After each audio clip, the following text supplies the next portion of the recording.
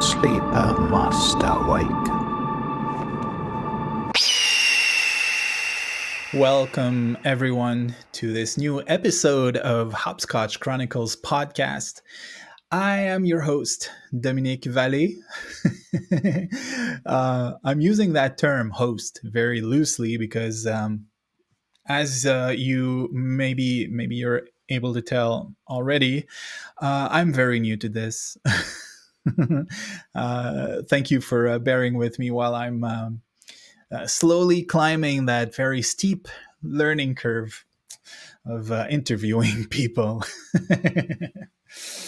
Yeah, and actually, I mean, there's something I have to learn is keep my ideas concise and straight to the point. And quick apology to today's guests, fans out there, people who came to listen to Ian Duncan speak. Quick apology if I was rambling a bit too much. We addressed very, in my defense, we addressed very complex subjects. We went very deep, you know, kind of exploring ideas that are very hard to put into words, so that it didn't really help with me being a beginner in that field. Still, very interesting conversation. Ian is the kind of guest or the kind of the kind of person actually who really was really interesting and inspiring for me, because as knowledgeable as he clearly is a mystic in the purest sense of the term. He's a Taoist. I don't know if I've said it already. Taoist priest, Taoist teacher, but for sure, like he talks about that in the interview.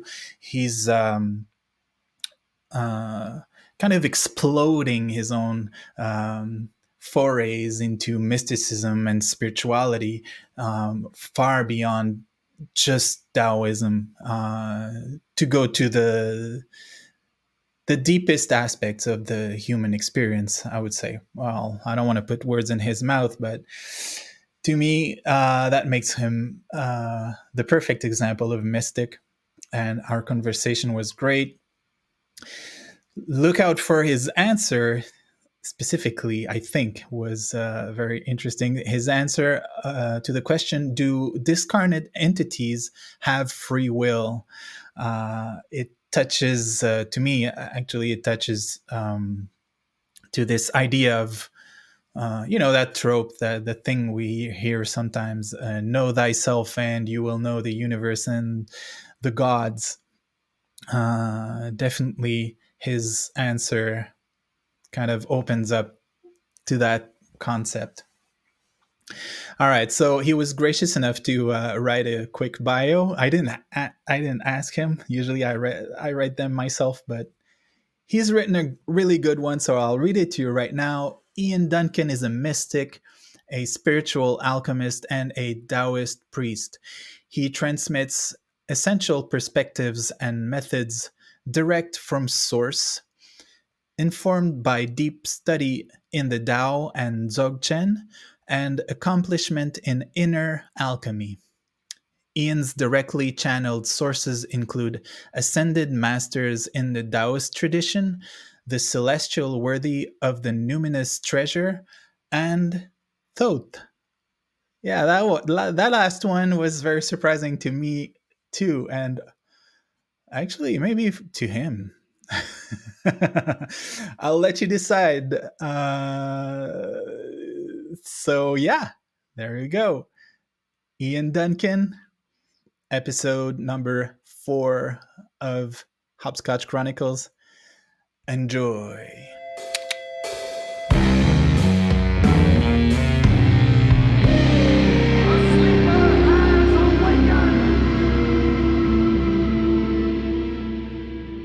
Again, the portal has opened. here we And are. yeah, just so people know what's going on here. We had some little problems as soon as I pressed record on the thing. How does it sound now? It sounds good. Yep, I think we're good. Cool. I think we have a bit of a lag, but we'll manage. All right. Yep. So, well, again, Ian Duncan, super happy to finally meet you. Likewise. I've heard a little about you, but enough, more like as I was saying before we started recording, we have a friend in common, and this friend many times has told me you two should meet. So, I mean, that's a good occasion. I think we have to just start things off with a really deep conversation to get to the crux of things. Excellent. So, how you doing? I'm doing well.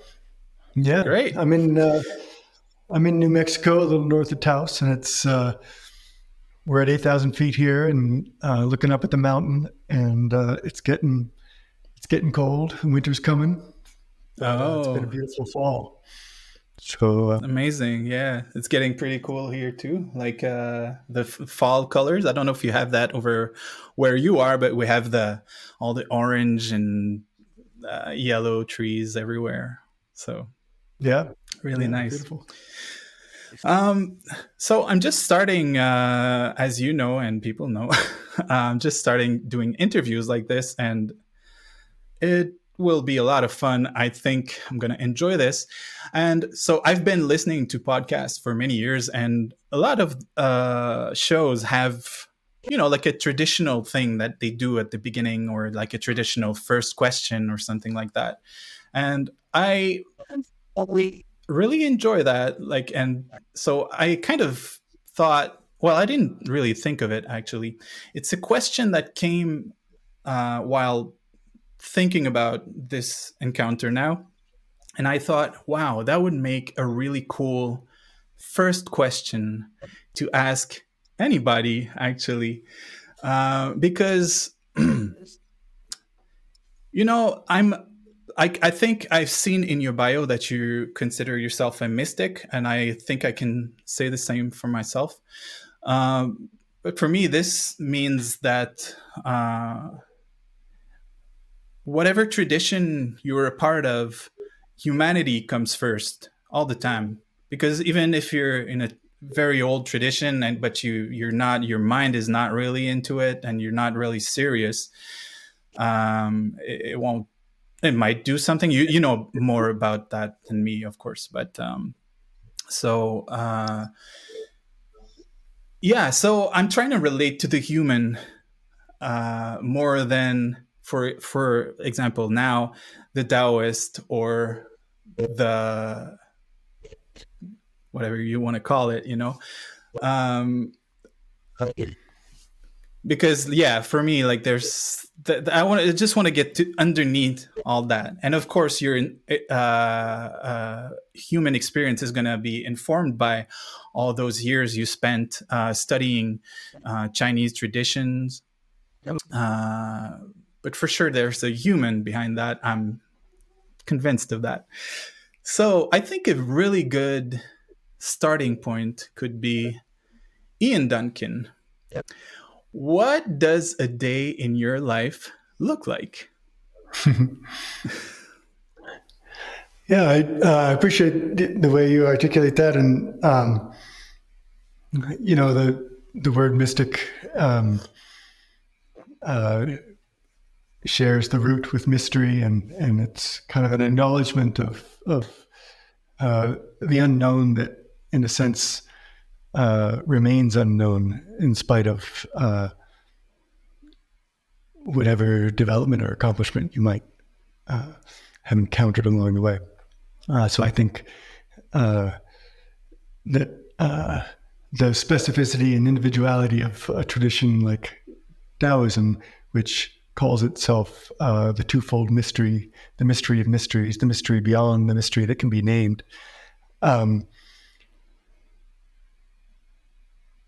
has a kind of supportive and particular relationship with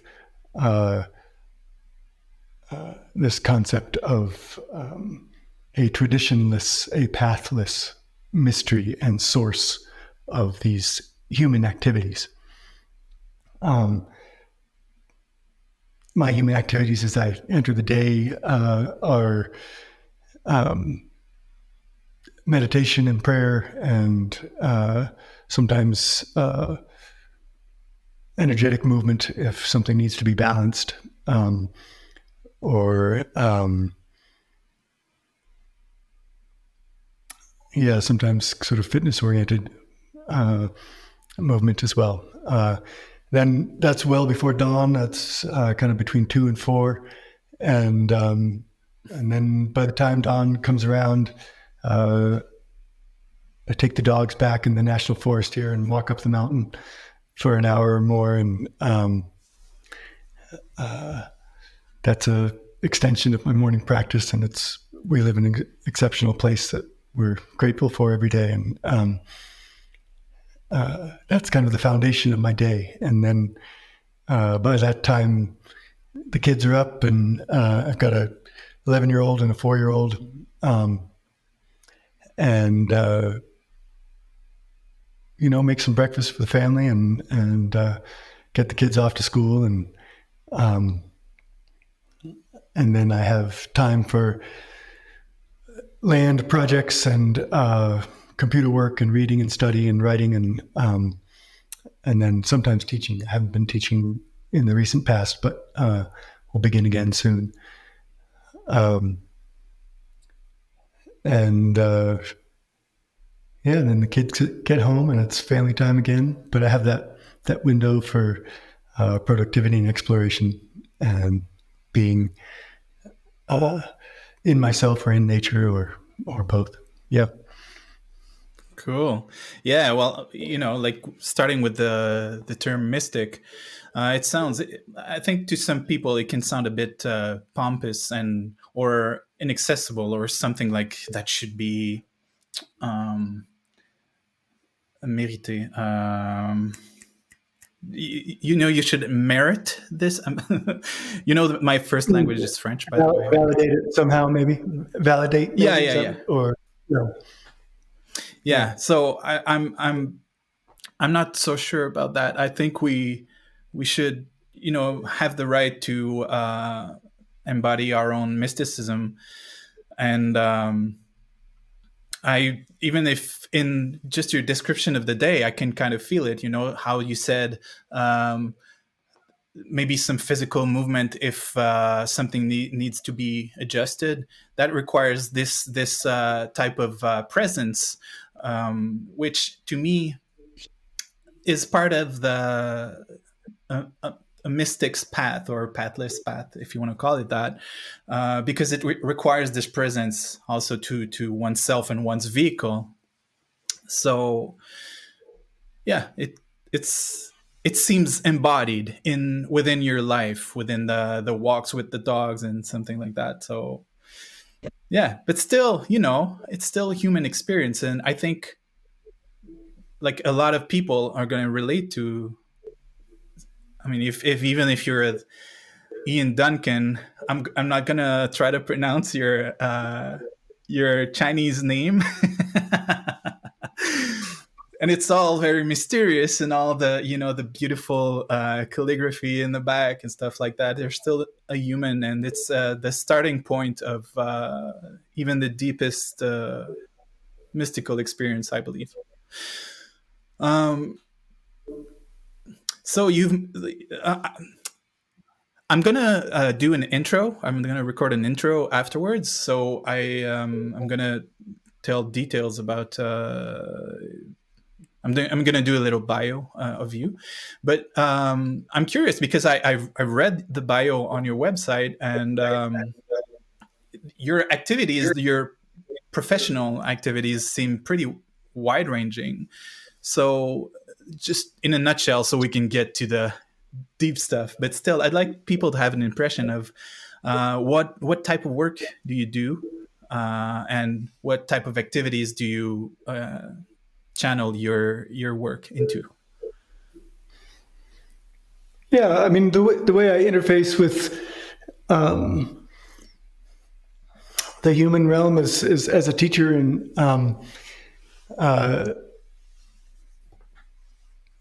that for the past decade or so has been very specifically a Taoist teacher, and so I teach the view and methods of the Taoist path, and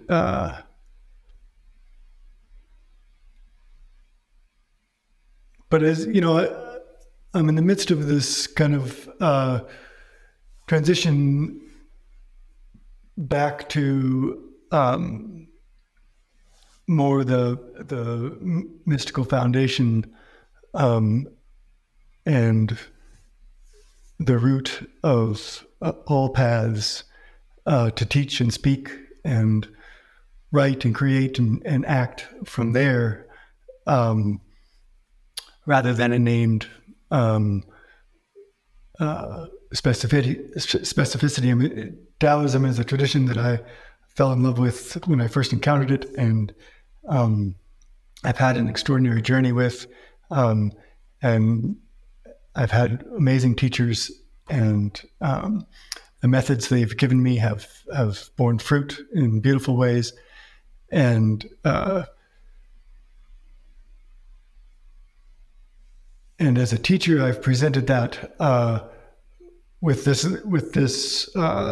limited lexicon specific to Taoism, in order to have the opportunity to present a clear path forward for others that works. You know, first things first, it's got to work. Second things second, you got to, you know, the person hearing it has to be able to take it in and put it into practice in their lives. And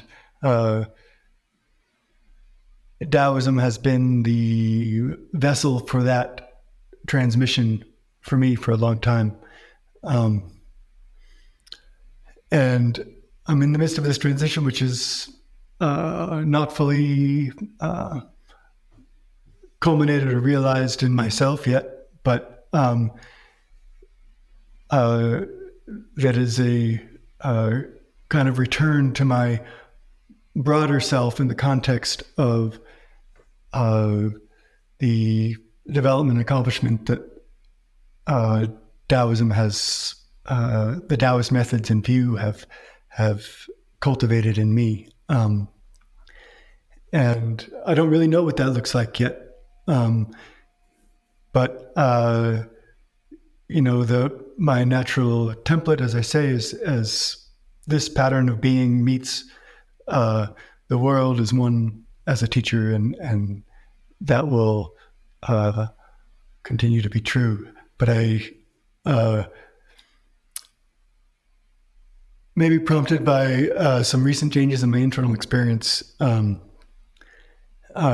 which the energy that I've channeled for over a decade in my teaching, that kind of, when I engage in a teaching context and sometimes in a creative context, for translation or writing, a certain energy comes through me that I let come through, and it empowers and clarifies, and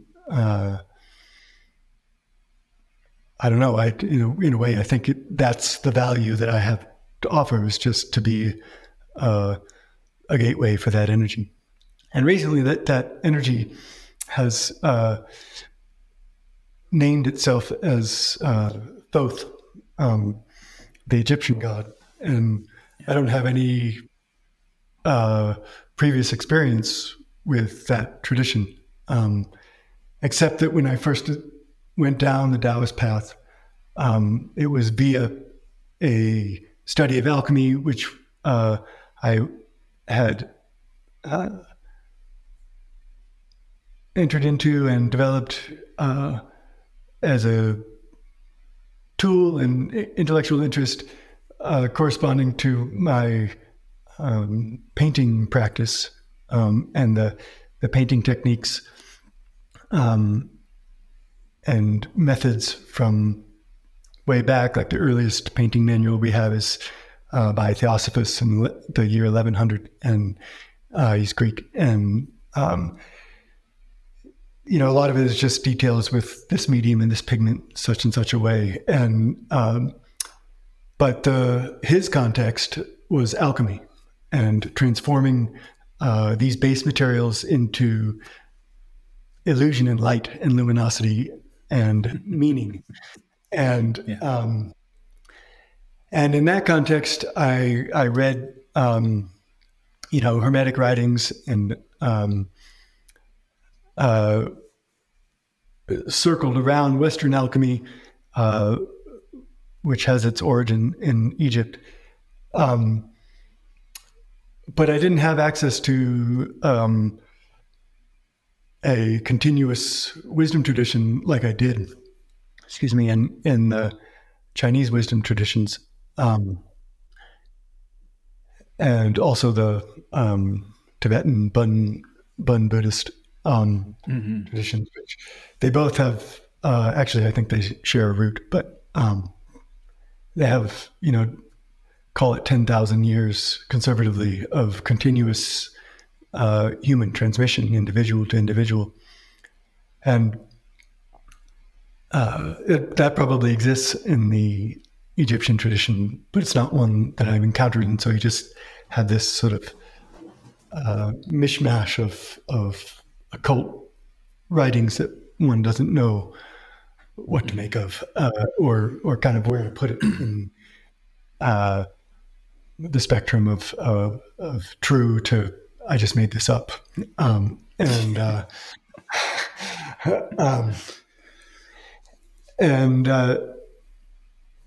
I'm remembering that early aspect, part of my path, as I try and integrate this idea of direct contact and learning directly from both. That's oh, go ahead.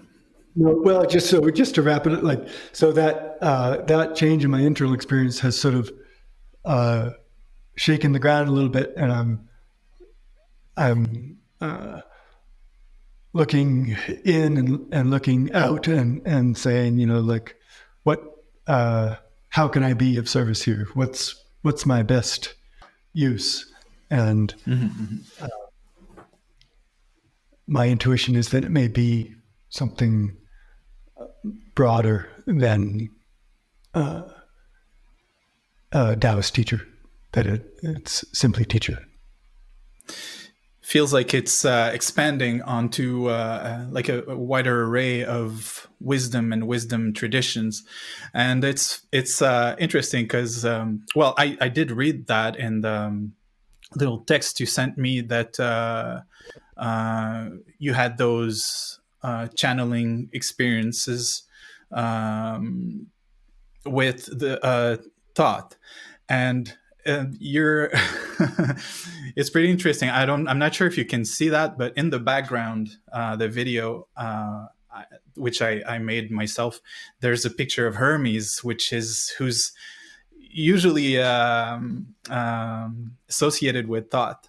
So that's just pretty cool little synchronicity there. And also my first interview that I did was with a man called Miguel Connor, who has a Gnostic, who's had a podcast on Gnosticism for many years. And he often says that we're in the age of Hermes, often seen like as a trickster god in a way, So it makes sense that to me at least, like that this energy would come up in a way, And I think that's a good that's a good segue for another question that I had for you, because as it's probably clear now because I keep saying it, my first Great. the thing I put the most importance is my direct experience, which doesn't mean that I'm not open to other people's. But I'm kind of exploring the idea of what exactly is an entity. You know, I mean, it even brings it back to us as human beings. You know, for now, the way that I experience, let's say, the gods or disincarnate entities, uh, I often call them archetypes in a way, because I feel them as just as a different kind of energy, and I haven't, for myself, I haven't had an experience that has convinced me 100% that it's not a part of my own experience. You know, sorry, I'm not being clear. That these entities behave like more like waves of energy than actual volitional or entities sentient and with a personal will, which doesn't mean that they don't have that, you know. But then, I mean, we could go really far and say, well, what says that we have really true free will and that So we if are this is a not question, just. I want to interrupt you because you've already kind of, with that question, you've bumped into a lot of very foundational things that are worth getting well organized in one's mind. And Yeah, well, first, I mean, go ahead. well, maybe you have something very precise, because I can, if I don't want it to be too, what's the word I'm looking for? Yeah, too convoluted, and because basically I'm wondering about the nature of those. Well, okay, let's put it very simply. Ian, do you think the gods or disincarnate entities have will? Yeah, I think that summarizes it. Okay. Well, you can make it simple, but I'm gonna make it complicated before I get back to the simple. So Go ahead. So I do want to address parts of your question because I think they're very important. Not in just identifying some specific meaning in conversation, but in for anyone that might listen to this on a path of becoming an adept in whatever way, that distinguishing very clearly that which you know from direct experience and that which you receive on faith, which is an important part. Like, you need to be able to receive potential models of reality and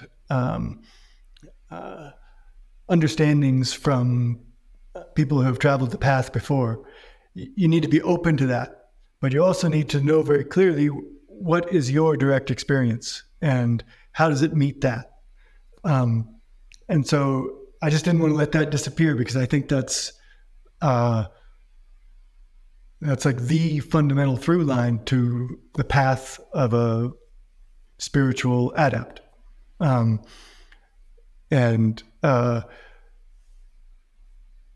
so then the other thing we need to parse a little bit in order to answer the question clearly and simply is what is free will, and where can we, in what context can we talk about it sensibly? And the way that I've come to navigate this and model it for my own day-to-day experience and for my students is to propose that we develop the ability to simultaneously understand things at different levels. I think of them as valences, in which the center is ultimate reality, unity, totality, that which without distinction.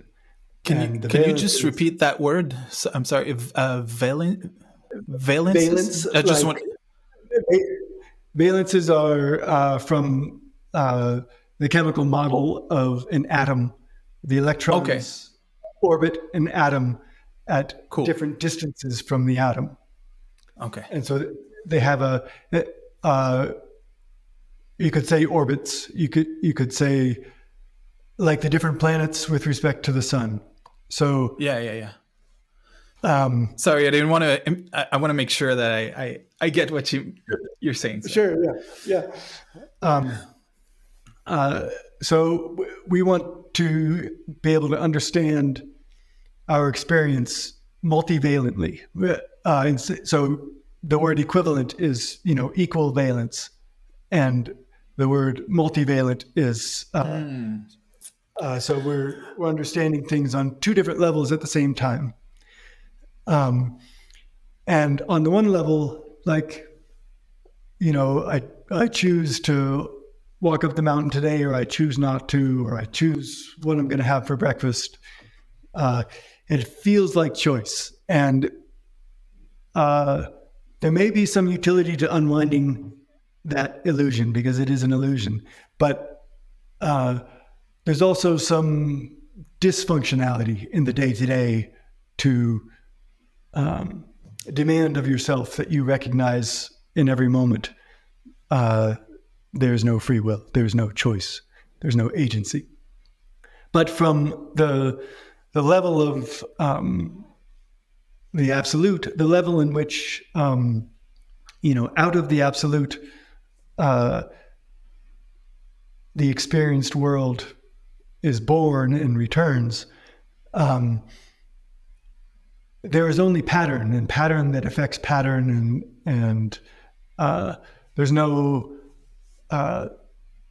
isolation even, individuals, different objects, they're really just fields of being, fields of pattern that are influencing each other and on this fractal and fugal dance on the way from here to there.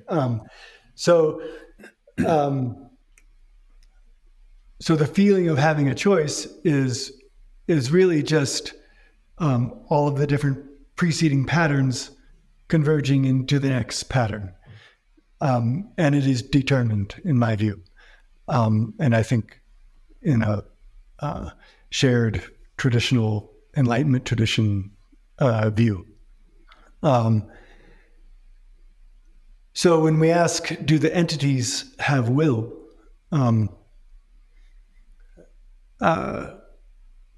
It's not really clear what we're asking,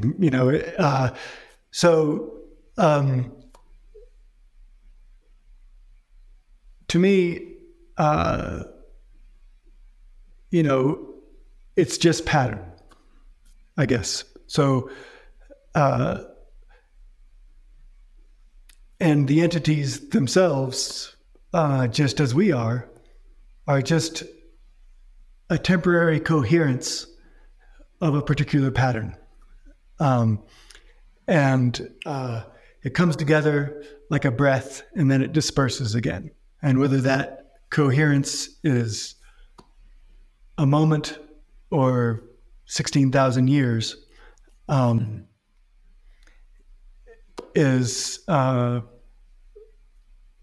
important, really. It's still a breath, whatever the time frame is.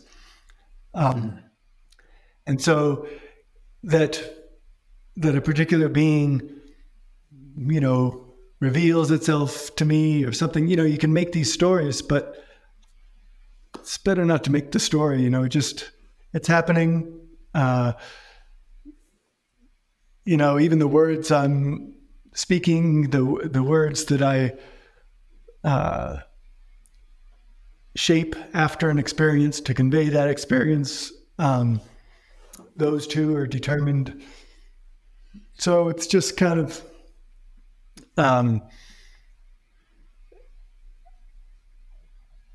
this interaction, this play, this dance of light, this play of pattern. And I think that we could ascribe will to them as much as we ascribe will to ourselves.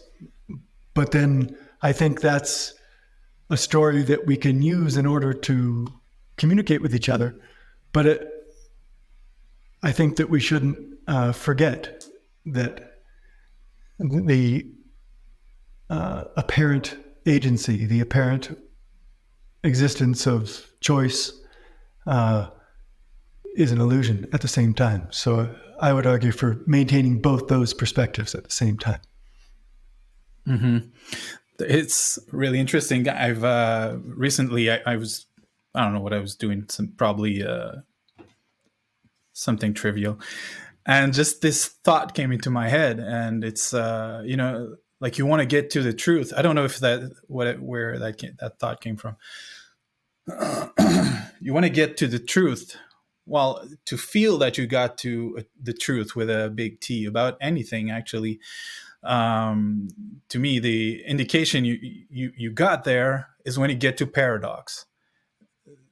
Like, and that's why I kind of personally distinguish between reality and truth itself.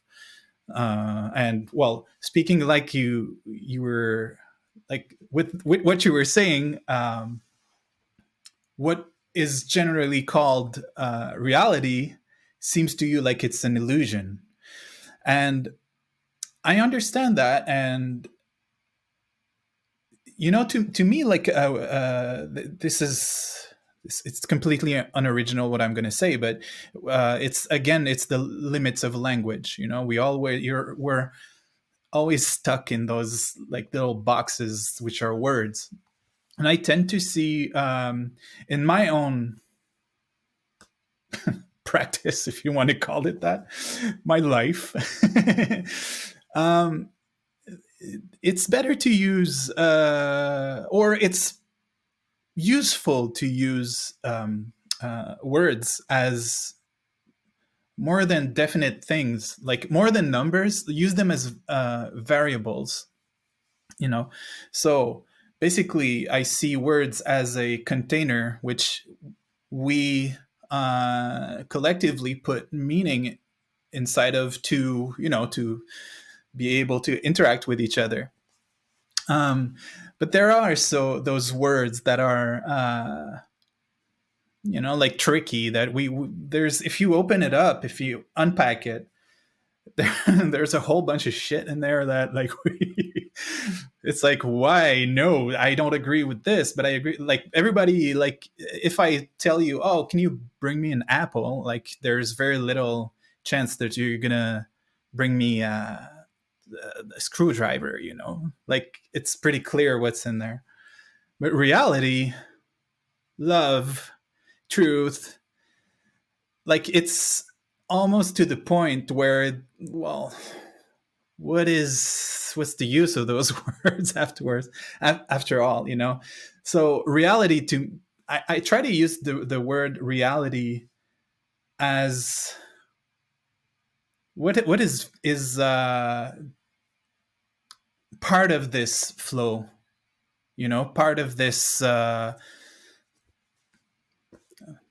big fractal that started to grow and mutate since the beginning of time. I guess reality to me is related to time, but then it's what I put into it. And when someone tells me reality, there's a deeper reality or something like that, I totally get it. And I understand a definition of reality that negates the way that I portray it, and which is I'm trying to also to make it closer to people's experience, so we can use it um, again collectively. Like if reality is an illusion, well, yeah, there that maybe you already have a lot to say on all this, but it brings me to another question that I wanted to ask you about is if reality is an illusion. It's going to sound like a pothead question. I don't even smoke pot, whatever. If reality is an illusion, man, why don't we just fall into nihilism? So, and I have my own answers to that questions and my own experience. That I just want to make it clear that I freed myself from the nihilism. But even the way that you've used, I've listened to an interview that you did, I think in last July or something like that, on another podcast, and you used the term Tao as radiant emptiness, and I love that representation of whatever void, the consideration that reality is an illusion brings us into. There was a lot there. I don't know if you can. It inspires something. It's good. Let's wander in that space a little bit. So,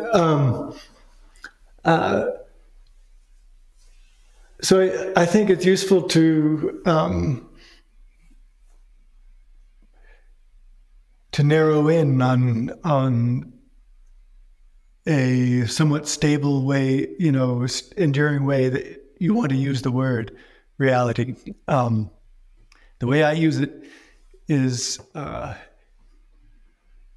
inclusive of, but not limited to, the experienced reality that, we call it illusion, and even the word illusion, that I would want to sort of pull that word apart before I would want to pull apart the word reality. The word reality, I think, is useful, and because the truth that we're looking for that will set us free is the truth of what is really real, and the way that, in common parlance, one can say an entity, a god, a ghost is not really real. You don't make any sense. You're talking about these things and it's not real. And rather than bring my understanding of the word reality and my understanding of reality to meet that word, the way it's used in that context, I would argue that the job is the reverse, to break down that understanding of reality so that it can open to a bigger understanding of reality. Most of the developments in our own understandings along the way are that kind of process of breaking down a boundary, a vessel that is limited in itself and is limiting ourselves. And we break it open, it's bigger, and now we've got a bigger vessel, and we got to break that down. And then we've got, and eventually there's no vessel. And so the way I use the word reality is to refer to the boundless reality, the radiant emptiness, the reality that is inclusive of all things, completion, totality. And it includes, we could say big R and little r, uh, our our day to day, our touch experience, our sense experience, even our thoughts. We can call this little r reality. But what is really real is inclusive of all things and unchanging, because there can be no change in the boundless. That which it has no time and space, so it can't develop and morph. And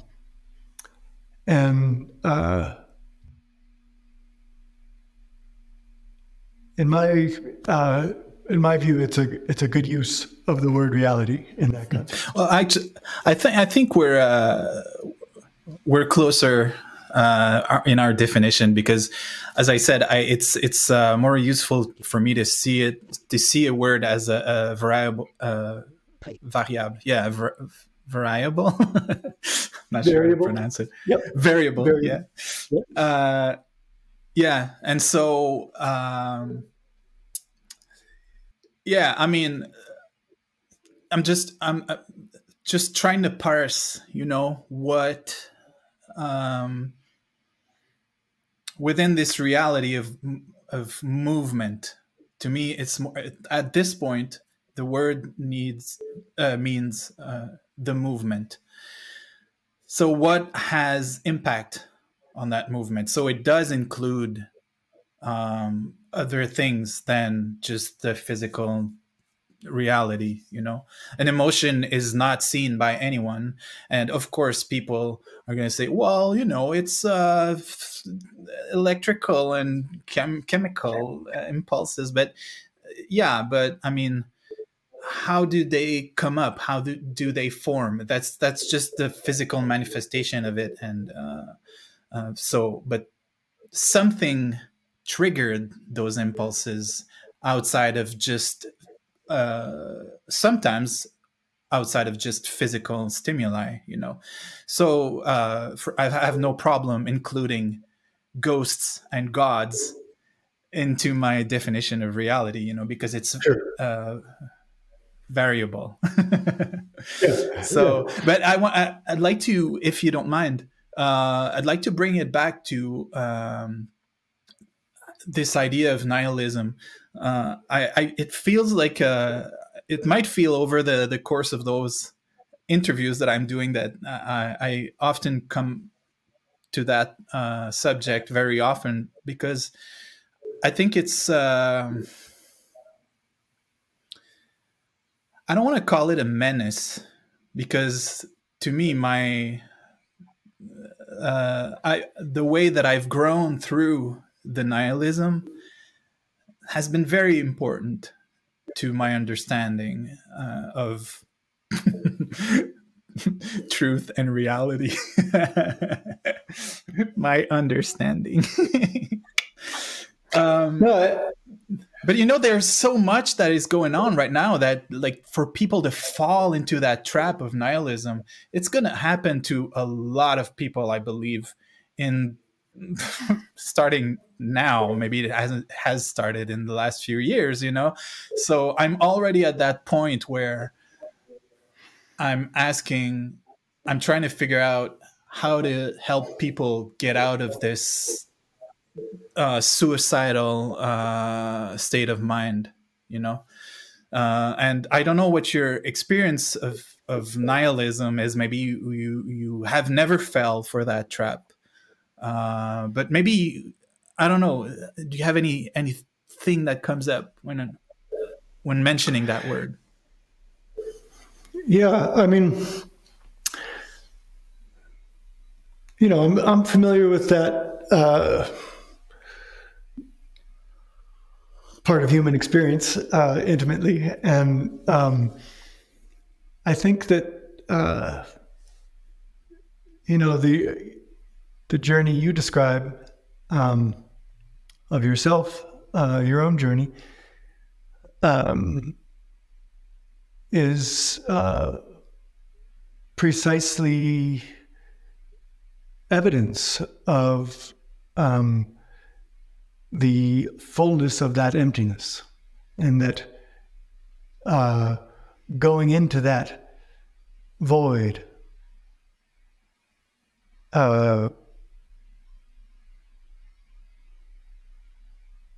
led to growth and development and love and compassion and optimism and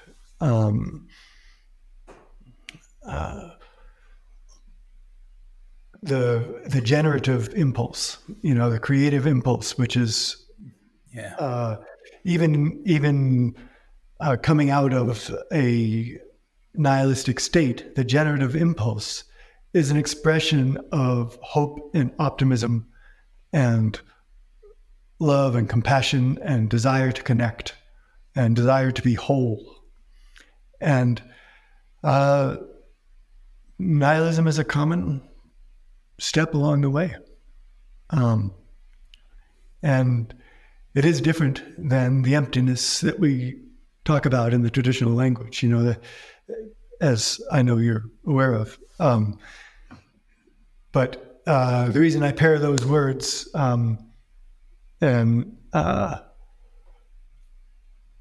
is a way to express that, the form of emptiness and the emptiness of form, the fullness of emptiness. And that knowing that those, that word pairing is paradoxical and being comfortable with it is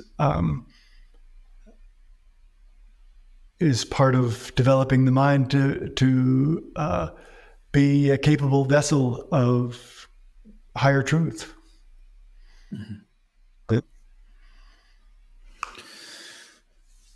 Yeah, that's a touchy subject because it's well, as I was saying, it feels to me like if you want to live truthfully, I think you've kind of worded it. That's basically what you said, but inhabiting this state of living paradox is kind of the trick. I'm not sure how. Maybe you can talk about that, but I'm not sure how it can be taught. Like it feels like just something that happens, and that well, for me, without getting too deep in my own experience,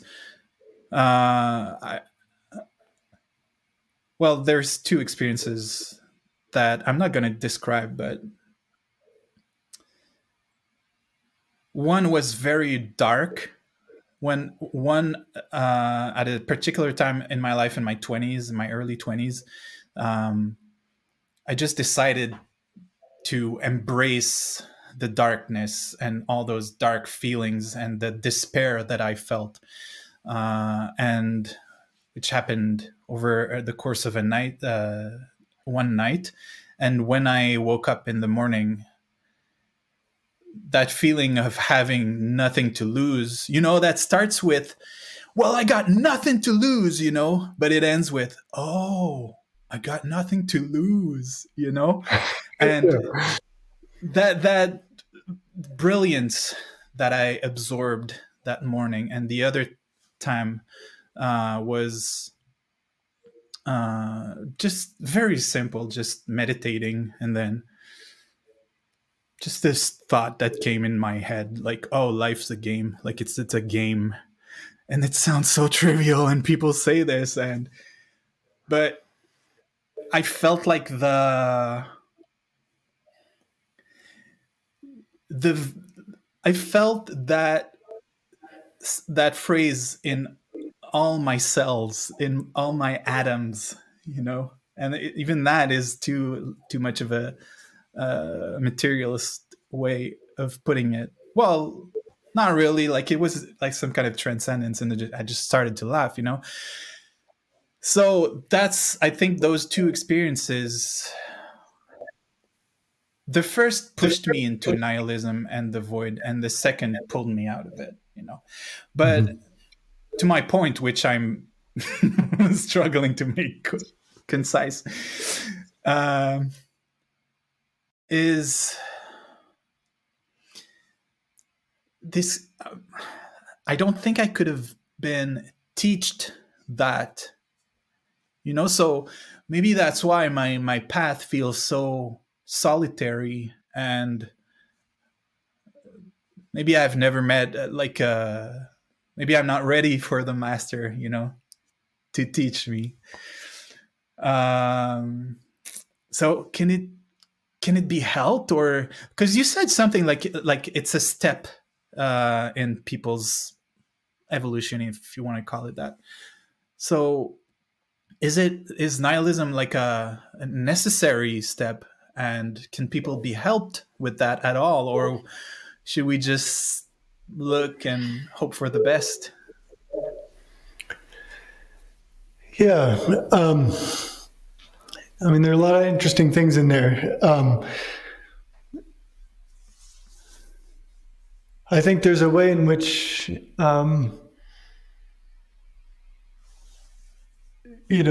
nothing can ever be taught. You can only sort of point out what you already know, but that's a helpful process, and say, I recognize what you recognize, and in recognizing it together, we have confidence in its veracity. And that's very supportive, and that's why it's supportive to have companions on the way, as we say in Taoism.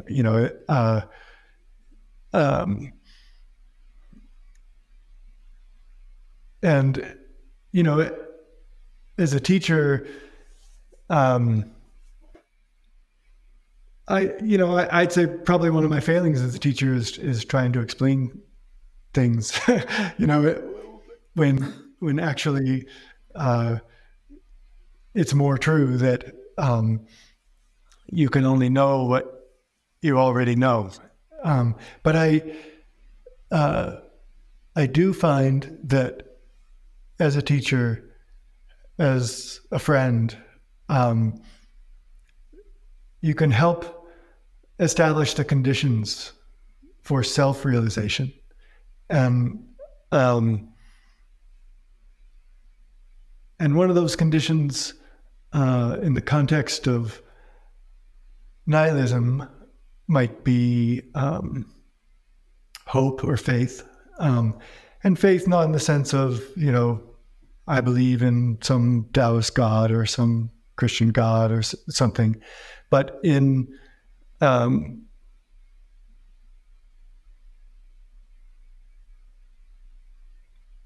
maybe two things. Maybe in that there is an ultimate truth, and that in the context of our experiences, change is the only truth. And so this feeling is, a moment in a sequence of change.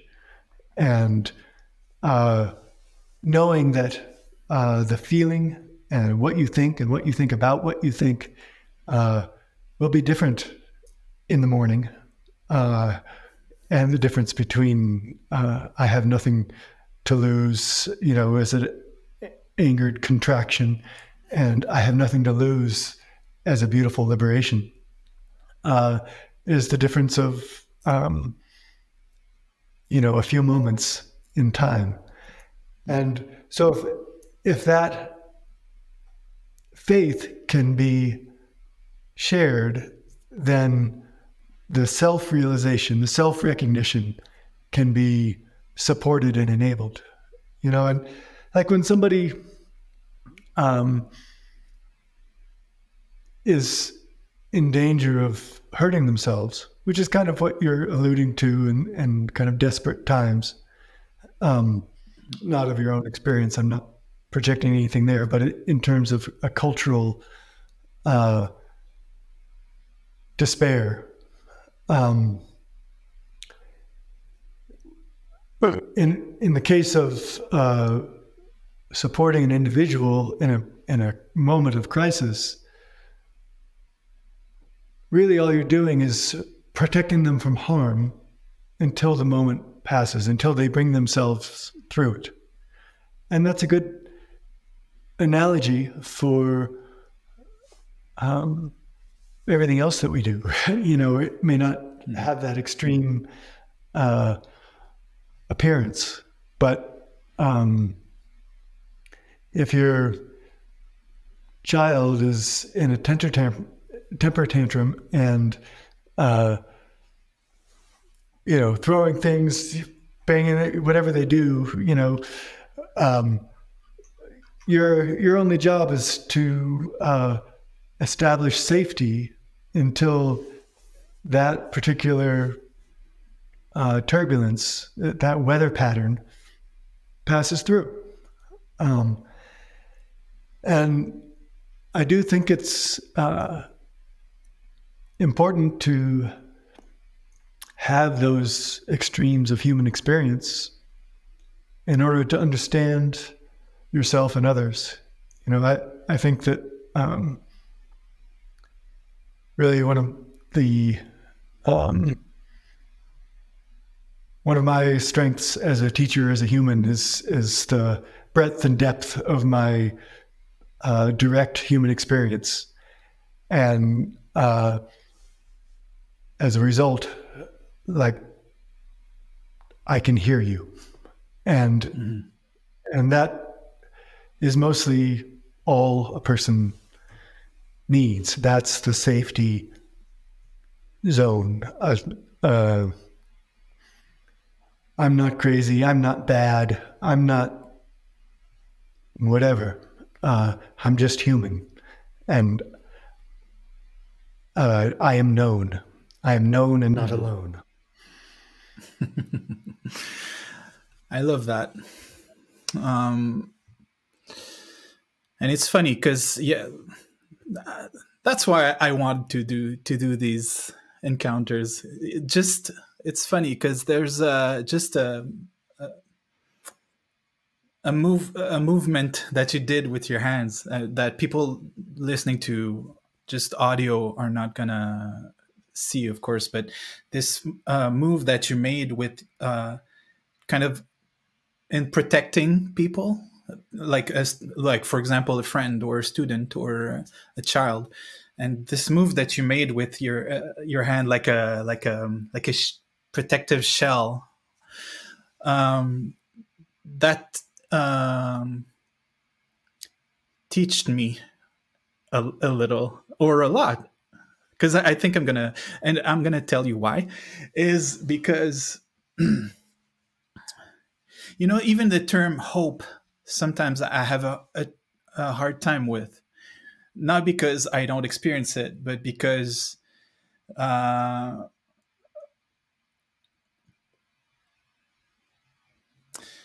I try to trying is maybe the wrong word, but I tried to go towards a space or a mindset that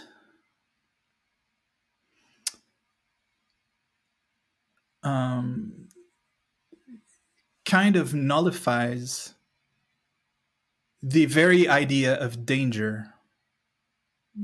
That I there isn't any danger, so I don't need hope. Like if I'm in suffering, by observing that suffering, usually it's enough. I don't really need to do anything to get out of it.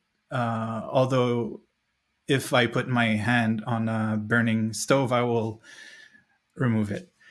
But because I had a question I want to ask you, but and we're already getting to the end. I for sure, that's not enough, and I hope we have other occasions. But I want to ask you, precisely what your relationship was like with with Master Wu, who seemed like a very, very important figure in your life. And but I don't want to get necessarily into that question, because there's a bigger one, like what is the role of a teacher and a master, because and apparently they take different forms, different shapes. And for me, I think the most important teacher is nature, and more precisely trees and plants, uh, which is very ironic, because I still kind of have a hard time keeping them alive, but um, I've had this transformative experience with a poem, Rumi poem. In fact, just a sentence, and he was talking about, more or less, about the voice that says to the rose to open, to bloom. And from the moment I read that sentence, I said, "Oh, that's what I want to hear," that voice of nature. And then we see in nature as just as much death as there is life. That's normal, So, not to ramble too much, which, well, it's kind of too late for that, but like it puts into a weird twist on how should we act with other peoples and with other people. And because you've described yourself as a teacher, which is something like I would never be able to do, maybe. And that's not it's not shade on you or anything. It's more descriptive of my struggling with what impact should I have on other people's natural happenings, But that movement, to bring it back to that also, I guess, has to come from a natural impulse, that protecting of people who are suffering or in a weaker state or something like that.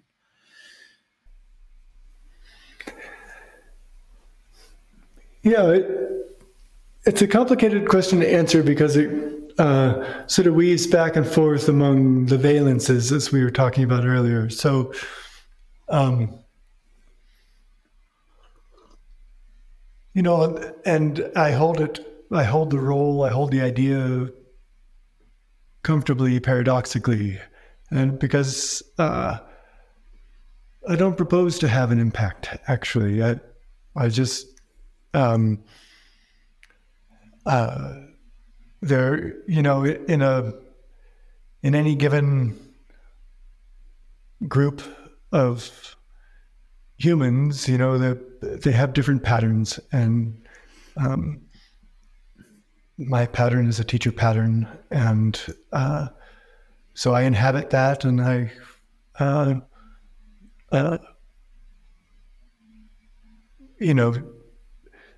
do my best to express that pattern as gracefully and with strength and compassion that I can. But the main action is just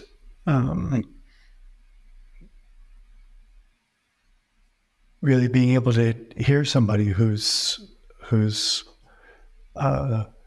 on the path and having experience and doesn't know what to do with it.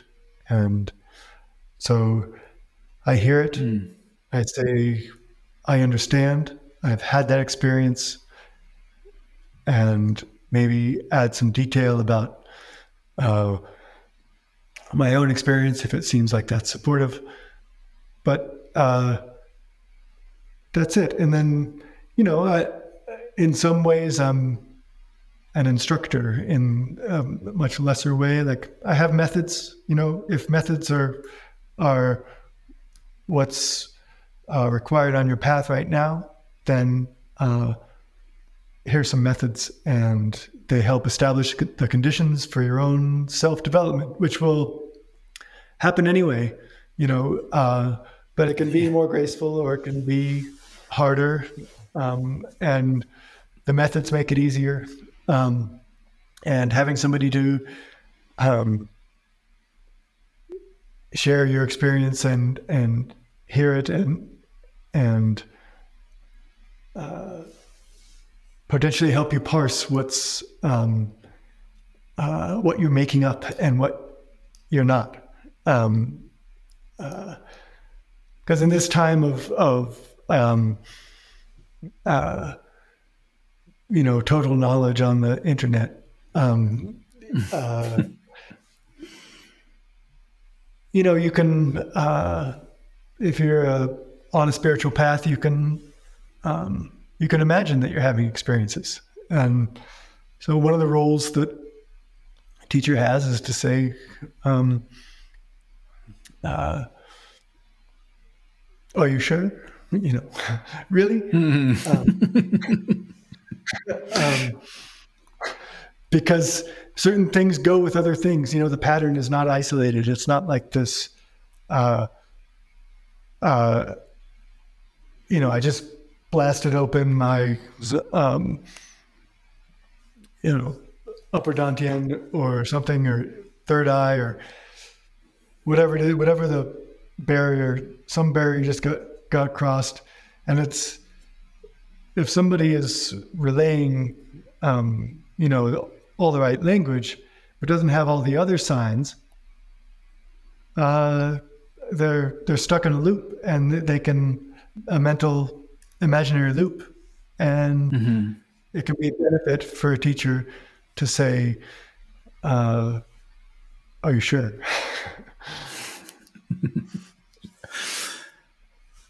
Yeah. Yeah,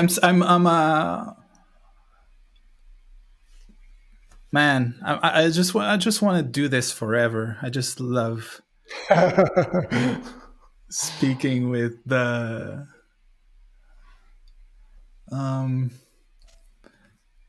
this same nucleus of wisdom that comes through each and one of us. And I don't know, it's just the second interview that I'm doing, and already I feel like I'm learning deeply, I was so stressed, oh, I have to make this entertaining for people, and it has to be not too boring, and I didn't really expect this experience to be so full of teaching for me, and I just want to make sure made clear that I didn't my intention was not to get you to justify what makes you able to call yourself a teacher. That's absolutely not what I meant. Yeah, no. One of the benefits of making some progress internally is you lose the concern for qualification and attribution, and it's not about even if it was what I meant, it wouldn't have bothered you, I guess. I went to a Bun Dzogchen retreat, and a while back, and in that context, in that community, somebody was like, "How can you call yourself a meditation teacher?" I don't call myself anything. It's just what I do, Yeah. Something you maybe just end up noticing that you say things and you've lived things and you share them, and some people learn from them. So that makes you a teacher. Yeah, yeah. Yeah. You know, in it's interesting in different spiritual communities. The opportunities for trading out a rigid worldview for another one, rather than using this context and this wisdom to break open your worldview. That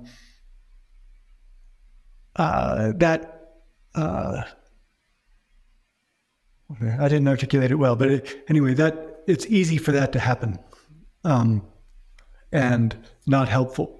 You were stuck there, and now you're stuck here. It's maybe it's a little better. Maybe it's some positive energy there. Maybe you're in a better community, something. But Yeah. But there's no development. At some other retreat, somebody said to me, you're not practicing qigong in our prayer sessions. Or it's like, if you bring like an idea of, crystallized purity into, the lexicon of the tradition, or the specific words the guru happens to say on that day, you're moving in the opposite direction. Mm-hmm.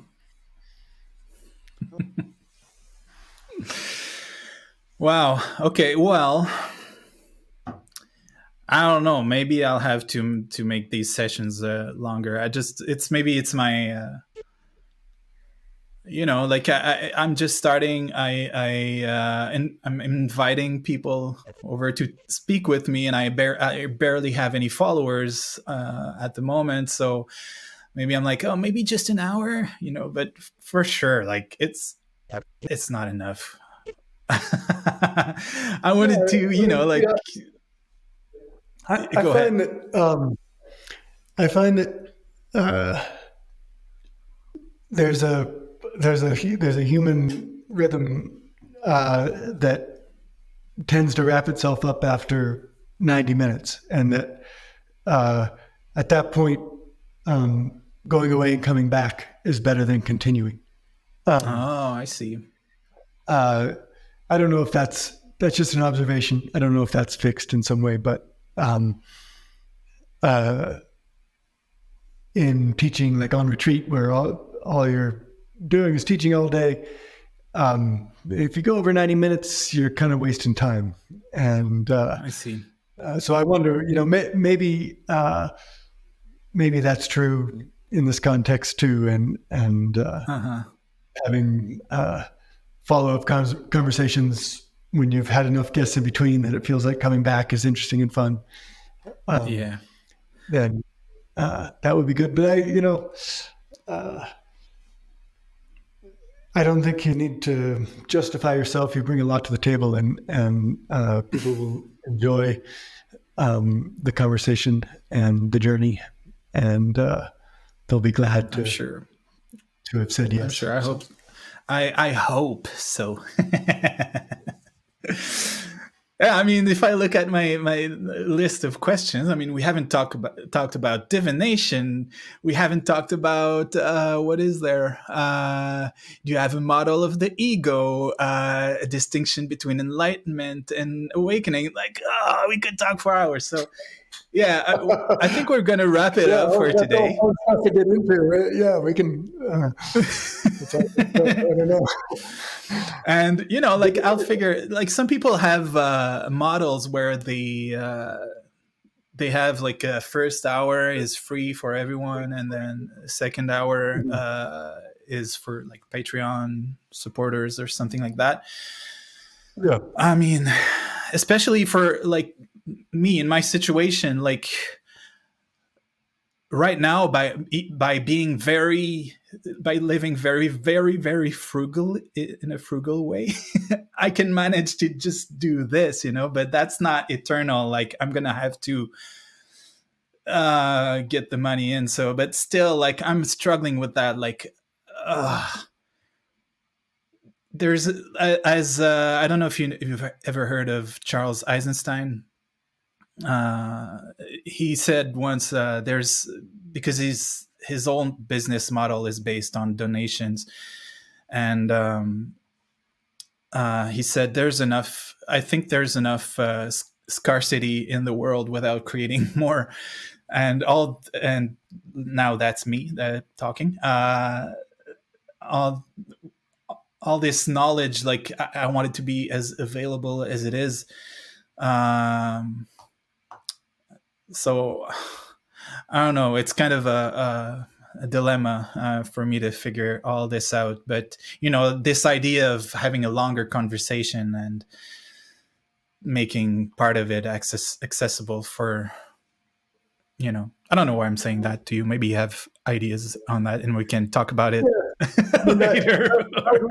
I would wait till you got some momentum and then you can decide how to shape things, right? I think that, I've always worked on the donation path, and it's worked out. It tends to, with the energy you put in, tends to come back. Yeah. But, that's not always a possibility. You got to work with the reality you have, but also sort of look forward with optimism to the potential reality.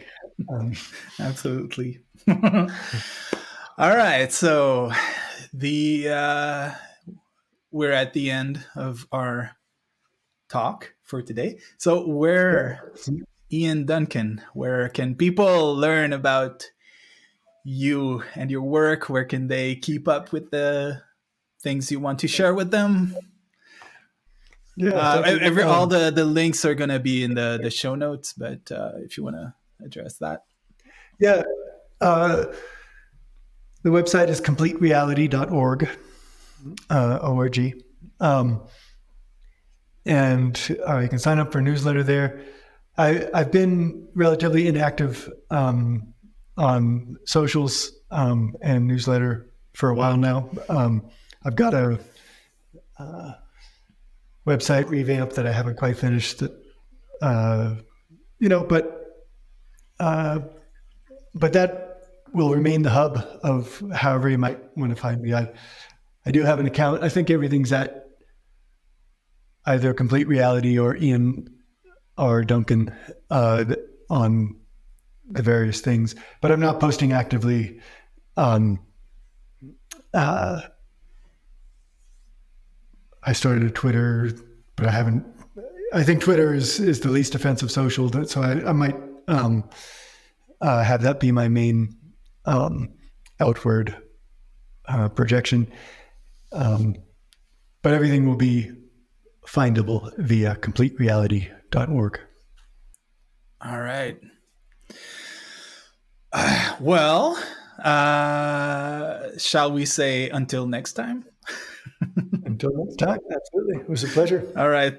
Thank you so much for this, not only for your presence, your physical presence in front of this machine called the computer, but for your heartfelt presence too. Thank you very, very much, Ian. Thank you.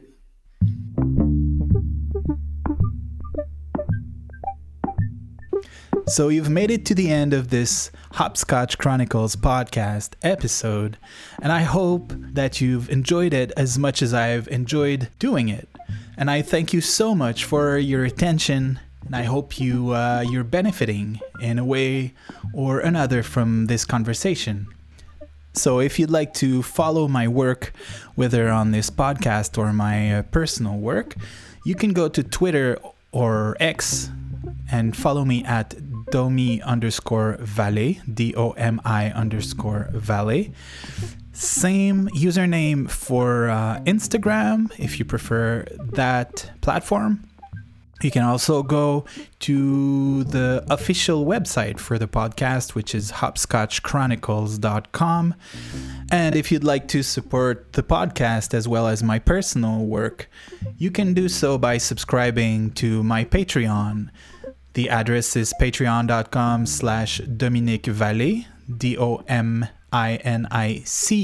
Vallée, VALLEE. There you'll find video and audio versions of the episodes without any commercials, as well as special episodes on every Sunday where I take my Sunday afternoon tea with you guys. All right, thanks again for listening, and until next time, keep reaching for the light.